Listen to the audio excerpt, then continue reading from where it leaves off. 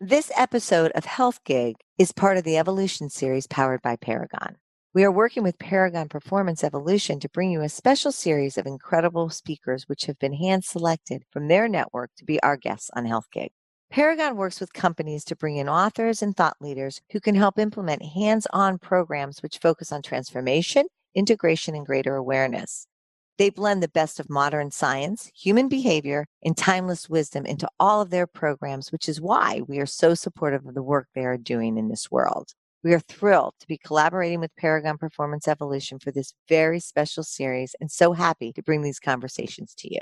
People are yearning for information, having the opportunity to encourage people and to educate people and inspire people. It's amazing to be able to say we'll carve out time to take care of ourselves. There's something for everyone. Dr. Amy Killen, board certified in emergency medicine with 10 plus years of direct patient care, has been practicing anti-aging and regenerative medicine for more than 5 years. Amy has a fellowship trained in anti-aging and regenerative medicine through the American Academy of Anti-Aging Medicine and has done extensive additional training in aesthetics, platelet-rich plasma and stem cells, hair restoration, bioidentical hormones, nutrition, fitness, and sexual health. Currently, she's the medical director of BioRestoration Medical, a very busy clinic with a comprehensive integrative approach to health located in Draper, Utah. Today, we're going to talk to Amy about something we don't often talk about, and that's sexual optimization. Welcome, Amy. Thank you. So, we're very excited to talk about sexual health. When I was growing up, I barely learned the birds and bees in high school, but we do know now that it's such an important aspect of our overall well being. And so, how did you get into sexual health? So it was kind of a roundabout story. I actually was an emergency physician for a number of years. I was an ER doctor for about 10 years. And toward the end of that, I had 3 kids of my own. So 3 kids within 2 years because I had twins and one more. And was just kind of struggling to get back in the ER, had a lot of stress, had a lot of lack of sleep and all the things that a lot of young mothers have. And I started noticing that a lot of my patients that were coming into the ER were having the same kind of struggles. Like they would come into the ER because they were just overwhelmed and stressed out and, just couldn't deal with what was going on in their lives. And so I eventually transitioned out of doing emergency medicine and became interested in kind of integrative medicine and preventative medicine and these other ways to take care of ourselves. Once I started doing that, what happened was I had a lot of patients that would come in, and after they kind of got past the initial struggle of whatever it was they were dealing with, they would ask me, okay, now can you help me with my sex life? And I heard this over and over again so many times. So I eventually started becoming interested in, can I help them with their sex life? And so I kind of dove into that field. That was 8 years ago, and I just haven't looked back. That's so interesting and yet so important as we were researching you. And again, what I was saying earlier is having so much fun really seeing what you talk about and how you shed light on sex health as a wellness practice too, that it's really important for people to understand what having a good sex life means or into your big picture. So it's a holistic way of looking at your health, which was really a new way of looking at it, right, Dora? Yeah, definitely. I didn't even look at it before. And I remember, Dora, when the kids were little, remember where they went, they had that sex class. But do you remember their teacher told them to come in and they could say any dirty word they wanted to? Do you remember this? Yes. And so Dora, after we talked to you, Dora was like, I'm going to say it, Dora. I can't do it. My penis, whatever. It's challenging when you grow up the way I did to say those words, even though I had 4 brothers. But anyway, they won't want me bringing them into this podcast. Right. So, what are the statistics surrounding sexual health? I mean, what kind of dysfunctions are there and what's going on? People don't talk about it a lot, but we know that about 40% of men over the age of 40 have some degree of erectile dysfunction, not all the time, but at least some degree of ED. And that number goes up by about 10% per decade for men. So 50% at age 50, 60 at 60. And then we also know that about 40% of women have some degree of sexual dysfunction at some point. It may not be all at the same time. And that could be anything from low libido to arousal problems to orgasmic problems to pain, or some combination of those things. So, it's a lot of people who have sexual dysfunction. And with men, we know that about 75% of men who have dysfunction, and I would say this is probably even more for women, about 75% of them are untreated currently. So you have a lot of people who are having problems who are not getting treated. And I think that there's a lot of reasons for that, but probably a lot of people just don't know that there are actually treatments out there that are available these days. That's so interesting. So 70% of men are having dysfunction of some sort, and yet they could get treated. Like you're saying, it's just nothing that they have to live with, but that actually they could talk to somebody about. But that brings up the point of shame. Do you think a lot of times people don't talk about it because they're shamed or embarrassed, or how does that go? Absolutely. I think shame is a big part of it. Men are told that you have to have this sort of sexual performance. We use the word performance a lot when we talked about men. Like it's a show that they're putting on for someone, right? Which is really stressful. Like it's a show every time. And I think, for men, they feel that and they feel like they have to kind of overcome that and be macho and, be tough and all of those things. And then for women, I think it's a little bit different. I think women are just kind of told to be quiet, kind of just take it and it's normal and it's fine and whatever you're experiencing is okay. And it is okay, but if you want something better, that's also okay. But don't women fake it too? I mean, they fake it so that they don't hurt the feelings of the man. Yeah, totally. They fake it for a lot of reasons, but yeah, just so they don't hurt the man's feelings or just to have it be done with and be over with because it's not very fun. And they're just like, I'd rather be watching Bravo with my with my friends. Yeah, exactly. So, how can we learn to stay sexually healthy? What can we do? So there's a lot of things. I mean, there are things that you can do just from a prevention standpoint, just understanding that the sexual system, it's like any organ system in our bodies, and getting blood flow to the sexual organs is really important. And as we get older and we start to have atherosclerosis and plaque building up in our blood vessels, we, start having problems with blood flow. So anything that you can do that can help your cardiovascular system, so things like avoiding sugary foods and avoiding sedentary lifestyle and avoiding obesity and keeping your blood pressure and cholesterol in check, staying active, exercising, all of these things, avoiding stress or dealing with stress. All of these things are important just to be healthy. And those go a long way towards reducing sort of full body inflammation, which is one of the risk factors that leads to atherosclerosis and lack of blood flow. So thinking about getting blood flow to the sexual organs is important because that's one of the major causes of erectile dysfunction in men. And it can also cause problems for women as well. It's just the blood's just not getting there. Or if it is, it's not staying there. So that's one of the things that I think that it's an ongoing every day. We should be kind of working towards that. Smoking is horrible for your sexual system. So please get rid of the cigarettes if you can. And then there's some more specific things. Like, for instance, we know that as you get older, you lose the ability to make something called nitric oxide. And nitric oxide is the main chemical messenger in your body that tells your blood vessels to vasodilate. So they're small and they get bigger, and that's called vasodilation. And that's how you get blood to different parts of your body. So it's really important to vasodilate. And because nitric oxide is actually made within the blood vessels themselves, as you get older and you develop this atherosclerosis, you can't make as much nitric oxide. And so now you have this problem where you have these more narrow blood vessels because they're already filled with plaque, and you can't open them up and make them bigger because you've lost nitric oxide. So there are some different things you can do to maintain your nitric oxide, but that's another thing that's really important as you get older to think about. So, things like exercise will increase your levels. Getting some sunlight is actually really good for nitric oxide. Red light therapy, PEMF, some of these sort of gadgety kinds of things that are out there can actually increase nitric oxide. And then eating a diet that's high in nitrates. So things like green leafy vegetables, arugula, things like that, as well as beets are classically high in nitrates. And your body can actually make nitric oxide from some of these foods as long as you're not using antiseptic mouthwash or acid blocking medications.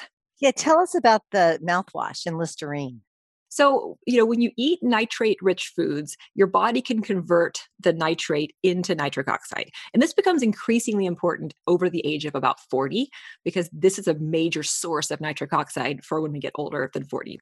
But the first step of that conversion actually happens in your mouth. There are these little good bacteria that live in your mouth, and their job is to convert this nitrate into nitrite. And if you don't have those bacteria because you've killed them with the antiseptic mouthwash that you've been using every day because you thought it was so healthy for you, then you're not able to make nitric oxide from food. So I always tell people you can still brush your teeth, please do, but avoid the ones that are going to just wipe out your whole oral microbiome. Somebody else said too, when you do have bad breath, oftentimes that might be an indicator of something else, right? A gut health kind of thing. So that's something to listen to as well. And you talk a lot about how looking at sexual health is a way in to somebody's real health. So do you want to talk a little bit about that? Although you are saying that it's your diet, it's so much. It's interesting because a lot of people will come in, men especially, they have erectile dysfunction and they're like, oh my gosh, like we got to fix this. And they'll come in, with that, and they're expecting that we can just do, one sort of magic wand thing and we can fix it, or give them a pill and they can fix it, which it's possible in some cases. But you have to remember that ED oftentimes is an early warning sign of other things that are going on, particularly cardiovascular disease. A lot of times, erectile dysfunction is like the first sign that you have atherosclerosis. And this, it may happen 5 or 10 years before you have a heart attack or a stroke, but it's this sort of early warning sign. And the same thing can happen with women. There's lots of causes of sexual dysfunction. Like, for instance, if you have low libido, it could be any number of things. It could be that your estrogen and your testosterone and your progesterone levels have kind of gotten out of whack a little bit. It could be that your thyroid is too high or too low, or that your stress is a problem and you're not dealing with it, or, or that you're inflamed from the choices that it could be 100 different things that are causing that symptom. And so getting to the root of that actually provides us a way to get healthier without really knowing that we're getting healthier. Right, right. Viagra, does that help? I mean, is that something that people just go on and then it figures it out? Or what do you think about that? Yeah, I mean, Viagra and the medications like that, they're called the PDE5Is. And the way that they work actually is they prevent the breakdown of nitric oxide. So it's keeping more nitric oxide around longer. So now it kind of all makes sense, right? Like you have this nitric oxide, and if you prevent the body from breaking it down, then it will stay kind of in the sexual organs, in the penis longer. And that allows the blood to flow in and stay there longer. So the problem with Viagra is if you don't make enough nitric oxide to begin with, then those medications are not going to work, right? You have to make your own nitric oxide. But I think it's a great tool. A lot of people really like Viagra and it works well. And it's not something that's addictive. I mean, it can be psychologically addictive, but it's not, your body doesn't get used to it and kind of get an addiction to it. And, really anything that keeps people, like for men, keeps men having erections is actually really good for the cells within the penis. It's when people stop having erections, especially like nocturnal erections or, any erections, then those cells in the penis are not getting enough oxygen and blood, and they actually will start to die over time. So whatever we can do, whether it's using Viagra, using penis pumps, using, some of these other things. Okay, we wanted to be the ones to ask about penis pumps. You can still ask. Go ahead. What is it and how do you use I it? should have brought like some toys to show and tell you guys, right? Yes. But yes, tell us what it is. But it makes sense now. It's just you've got to exercise, right? It's like a muscle. Is a penis a muscle? It's not a muscle exactly, but there are muscles around it. But it's exactly like that. Like when you go to the gym and exercise, like the rest of your body, you get blood flow all different places and you get big muscles and all this. But the penis actually is interesting because it doesn't get extra blood flow when you're exercising.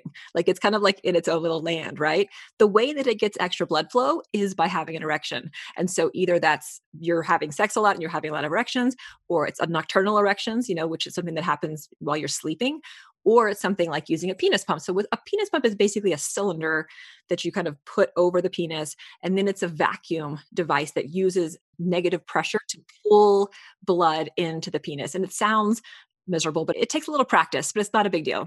I have a question. Do you use the penis pump before sex, right before you're about to have sex, or when do you use it? Or do you use it like as a side thing? There's several ways to do it. If you're having difficulties getting erections, then you can use the pump to get an erection, and then you can put like something like a tourniquet or a band at the base to keep the blood there in order to be able to have sex.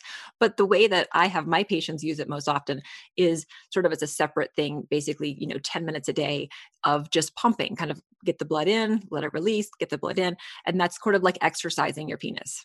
So women have similar devices, evidently. I learned that from you, that you can use to exercise the vagina. Yeah, there are some really great home devices out there. So for women, one of the main issues as we get older is our pelvic floor starts to become weaker. The pelvic floor is like this bowl of muscles that live in your pelvis. So just think of like this bowl of muscles. And their ability to stay strong is important for everything from keeping your urine in the bladder, like the people who, when you cough or sneeze and you kind of have a little bit, you urinate a little bit. Sometimes that's a pelvic floor problem. It's also important for being able to have orgasms, being able to have pleasure. Like it's this bowl of muscles that does all these important things for women. And as we get older, or if we've had multiple children, then those muscles become weak. And so some of the tools that we have are just ways to strengthen the pelvic floor. So certainly you can go to a physical therapist, and I would recommend that if you're having a lot of problems, or you can do Kegels. But there are actually some cool devices out now that kind of help you without having to do all those things. For instance, there's an intravaginal TENS unit, transelectrical neurostimulation, like causes your muscles to like contract. So there are actually devices like the intensity device or the apex device that you go inside the vagina, and it's like a TENS unit for your pelvic floor muscles. And it's these crazy contractions. It's like Kegels on steroids kind of thing. But you can kind of train those muscles that way. Or there's some red light therapy devices, like it's red light therapy, which people use for their skin and other things. But there's one that goes in the vagina that actually increases the energy production of the mitochondria and the cells. So you can actually have improvement in blood flow and lubrication and sensation and things like that. So there's some interesting home devices out there. One thing that Dora and I talk a lot about just in our world of holistic health and wellness is bioindividuality, right? So every body is different and everything's different. So why is it that some women can be multi-orgasmic and others aren't? And can men be multi-orgasmic or can they not be? They can be. There's actually some trainings that men can do. And there's some books out there that will like there's like a multi-orgasmic male book, I think that is one of them. But basically with men, it involves not ejaculating when they have an orgasm. Because those are two different things, like the ejaculation and the orgasm.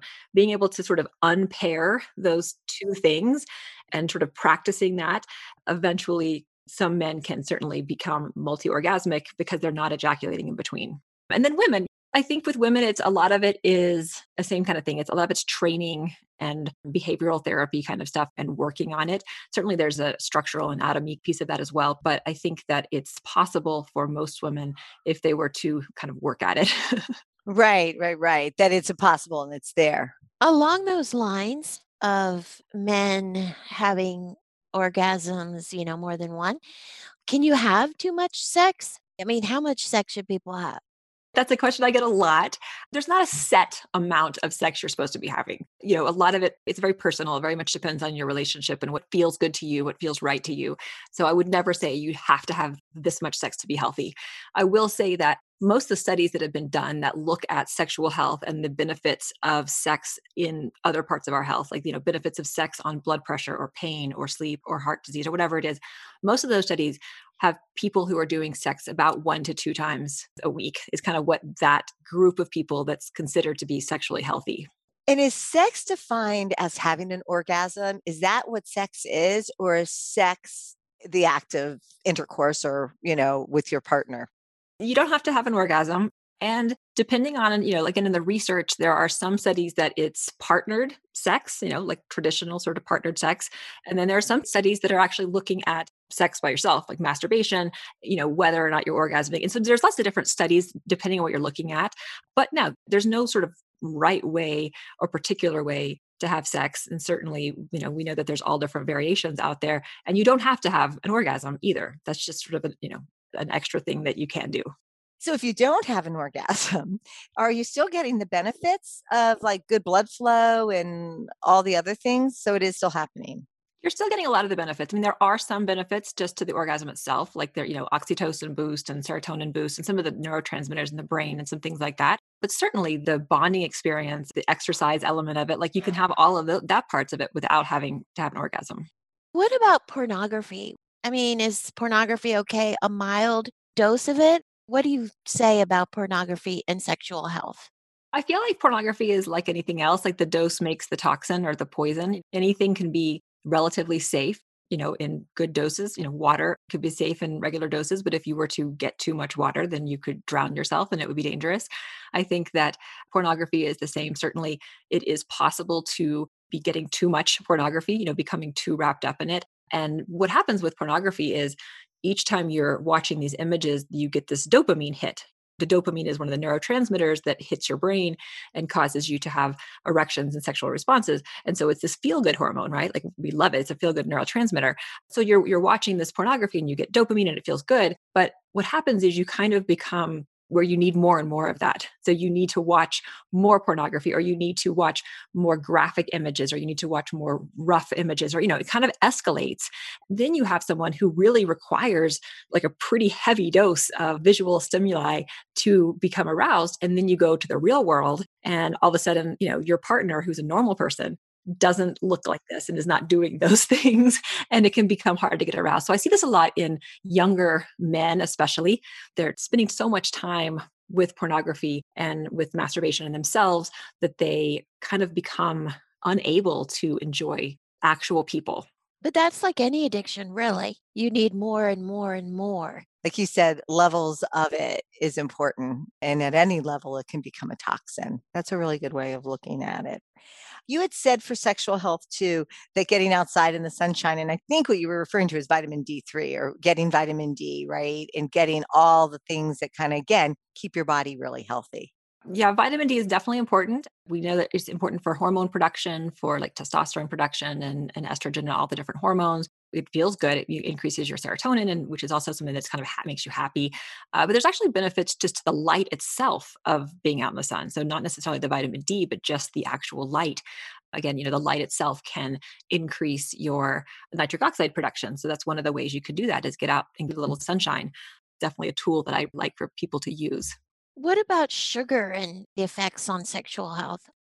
I don't think a little sugar is a problem, but over time, when we're eating either lots of sugar or lots of carbohydrates that get broken down into sugar, that can become inflammatory. And anything that's inflammatory, anything that causes your body to go into this inflammatory state, can put you at risk to develop atherosclerosis and cardiovascular disease, which again is this problem. The other thing with a lot of inflammation is that, like for men, if you have a lot of inflammation over time, it actually can kind of change the cells within the penis. So normally you have these very elastic, smooth muscle cells in the penis so that they can expand and fill with blood. But if you have a lot of inflammation over time in your life from lifestyle or whatever else, then those healthy, smooth muscle cells can actually get replaced by scar tissue or fat cells.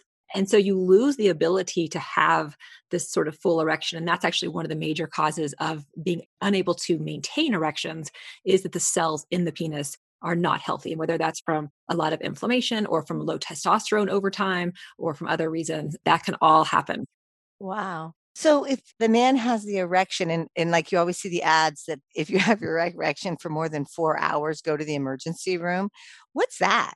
Yeah, that's called priapism. And it's basically just for whatever reason, the nitric oxide essentially is staying put in the penis. It's not getting degraded, and the blood is staying there, or you have some kind of structural problem that's preventing the blood from backing up. But yeah, when I was an ER doctor, we definitely had patients that would come in and, they'd had an erection for 8 hours and they were like, I think that he needs some help.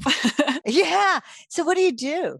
You can start with doing some medications. Like there are certain cold medications actually that can help kind of reverse that response. And then worst case scenario, the doctor would actually put a needle into the corpus cavernosum and just draw out the blood that's causing that. I have a question, and it's kind of a funny question, but men make their penis size like a big thing. And in our hyper-sexualized world, we hear about penis size. Okay, I'm not interested in it, but we hear about it. And why is that? And how does that factor into sex? As far as why it's such a big deal, I'm not sure where that came from. I'm not sure when we tied, penis size to virility or to, like strength or any of those things. It's not usually an issue. Obviously, it depends on the partner. But with women, what's interesting about women is that only about 25% of women actually are able to orgasm from just regular penetrative sex. So 75% of us actually are able to orgasm from clitoral stimulation primarily. And so the size of the penis is usually less important because it's not necessarily about how large it is and how far it's going in the vagina. It's about what are you doing with it? And also, are you using other things to get the clitoral stimulation, which is what actually most of us need. So, for some of our listeners who are older, what about sex after menopause? How can you help people with that? So a few different things for, after menopause, your hormones change a lot. You have a drop in your estrogen, testosterone, progesterone. So one of the things I recommend is talking to your doctor about hormone replacement. So I really am a fan of bioidentical hormone replacement therapy. So that's using hormones that are identical to the ones in your own body. And you can replace estrogen, you can replace testosterone, which is actually important for women as well, and progesterone. And when you do that, you can prevent some of the menopause related changes that happen in the vagina. So if you don't have estrogen for a period of time, then you start seeing changes in the vagina where the tissue becomes really thin and friable and irritated and dry, and sex becomes painful for a lot of women, and it's not fun. And then of course that feeds back to your brain and is like, let's not do that again. And your libido goes down and your arousal goes down. But getting your hormones kind of back to levels that were a little bit higher can actually make a huge difference, just because it keeps the vaginal health intact. And it also continues to supply your brain with hormones that are saying, hey, let's do sex. This is fun. Hmm. And the whole bioidentical hormone issue really has evolved, right? So now all the things that we'd heard before about how it increases risk of heart disease, increases risk of cancer, is that sort of not the case anymore? Or are these a different kind of hormone? The Women's Health Initiative, which was the big study that came out, I think it's about 10 or so years ago at this point, they were studying non bioidentical estrogen and progesterone. So the estrogen actually was made from horse urine. The progesterone, which was actually the problem that was really the problem piece, was the progesterone. The non bioidentical progestin is what it's called. That was the part that caused increased heart attacks and breast cancer and a lot of these things. But because it was all kind of done in one study, everyone was like, okay, we got to stop all of these hormones. But really, with bioidentical estrogen and progesterone and testosterone, there's not an increased risk of heart disease or stroke or any of those things. With bioidentical estrogen, there's a very small increase in breast cancer risk in certain people. So you want to make sure that you're a low risk person for breast cancer. But even that has been challenged quite a bit. And there are so many other benefits like, improved bone health and brain health and cardiovascular health and vaginal health and these things to using bioidentical hormones, that unless you have a reason not to, or you're supposed to it, I think it's worth looking into. So, in order to take the bioidentical hormones, is there an age limit or can you do it at any age?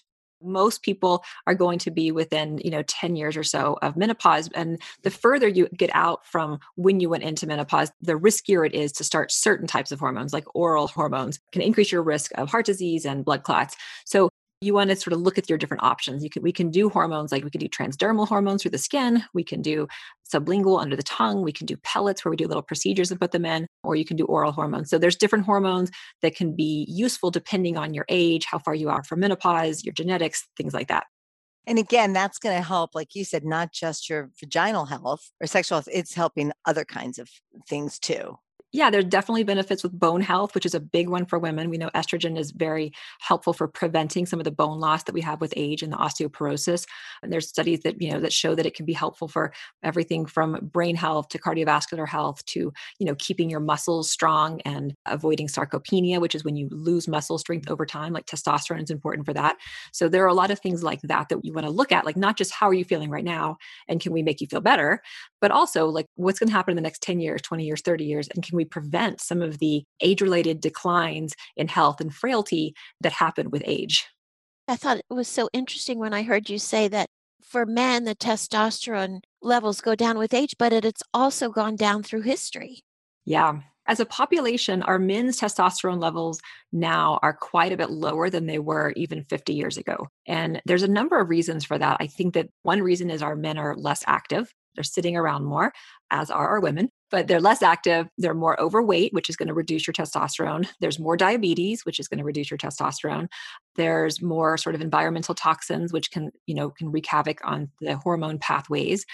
There's all these different reasons. Our stress is a lot higher, or chronically at least, which is also going to reduce testosterone. So there's a lot of things that we are doing now as a population that are unhealthier. And it's being reflected in the fact that our men now have lower testosterone levels, lower sperm counts, lower ability, to be fertile, which I think is going to eventually, come back to bite us. So, why should we be having more sex? So sex is really powerful. It's really beneficial. We know from an emotional standpoint, people who have an active, healthy sex life, they tend to have less depression, less anxiety, better self-confidence, general an increase in happiness. There are some studies that show that active, healthy sex life as you get older can reduce your risk of cognitive decline. So it can actually improve your memory and changes some things in your hippocampus and your brain. So that's important. Having an active sex life can reduce your blood pressure. It can help you sleep better. It can reduce your pain. There's actually some interesting studies with migraine patients. And when they are more sexually active, their migraine pain is less than when they're not having sex. So there's this interesting sort of sex pain thing. Sex can be helpful for boosting the immune system. There was actually a study in college kids that showed that if they had sex 1 to 2 times a week, they had higher salivary IgA levels, which essentially gave them some protection against colds and viruses compared to their colleagues who were not having sex that often. And then there's the social benefit of sex, which I think is really important, is, it brings patients closer to their partner or partners. And this is what I see in my practice. I have patients who come in and they have sexual dysfunction. They don't complain to me that they have high blood pressure or their immune system isn't working as well. They complain to me that they feel disconnected from their partner. And this is what bothers them. And, as someone who's looking at this, I see that we're sort of in this world where disconnection is more and more common, right? And loneliness and disconnection kill as many people, they say, as obesity and alcohol abuse at this point. So I think that the ability to connect and to sort of exercise our humanness in this world where that's becoming more rare is, I think, really important. I have a question. Is there a certain age limit where you really need to stop having sex? Like, for example, I remember when Vice President Nelson Rockefeller died having sex with his mistress. I mean, is that a crazy question? It's not a crazy question. When I was back in the ER, my ER days, there would always be patients that would come in at like 5 a.m., 5 and 6 a.m., and it would be men who are having chest pain, who are having heart attacks. And one of the questions I always ask them is, what were you doing before this came on? And a lot of times they were having sex. So yes, you want to have enough cardiovascular fitness to be able to have sex, but assuming that you are cardiovascularly fit, then I don't think there's any age that you should stop. What about like all the new things? Because you're anti-aging longevity expert as well. What about all those new things like PRP, stem cells, shockwave therapy, that kind of stuff? Can you talk to us about that? Yeah, absolutely. So we do a lot of that in my practice.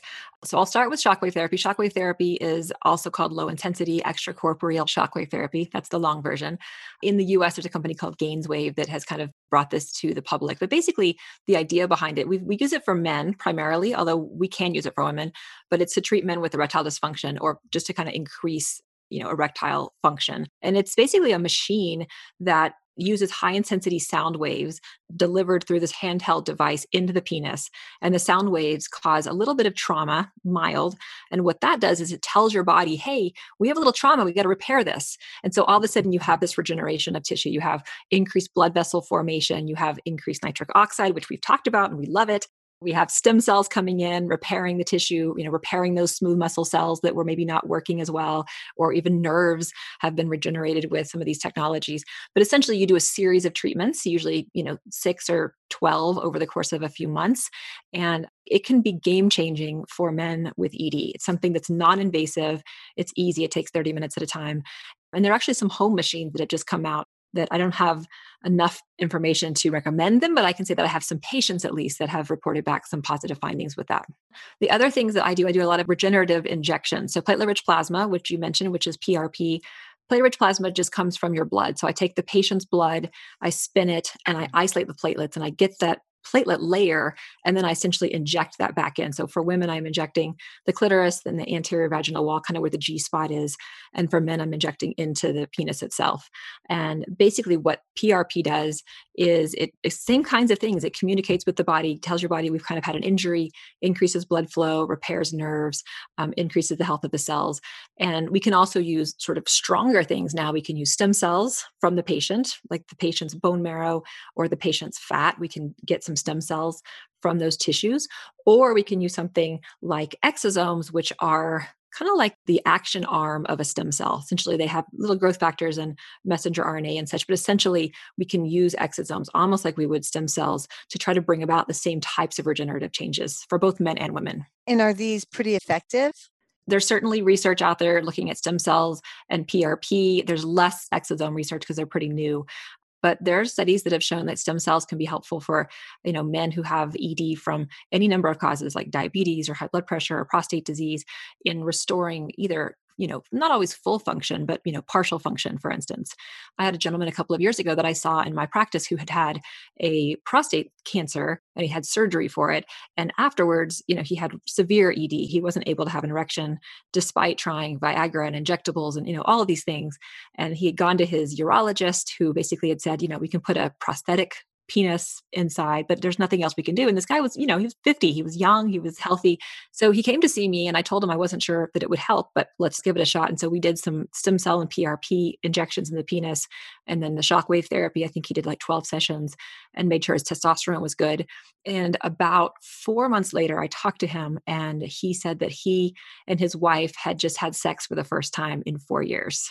Oh, that's awesome. It's incredible where science is going and what's happening now. So it's amazing to hear you talk about that.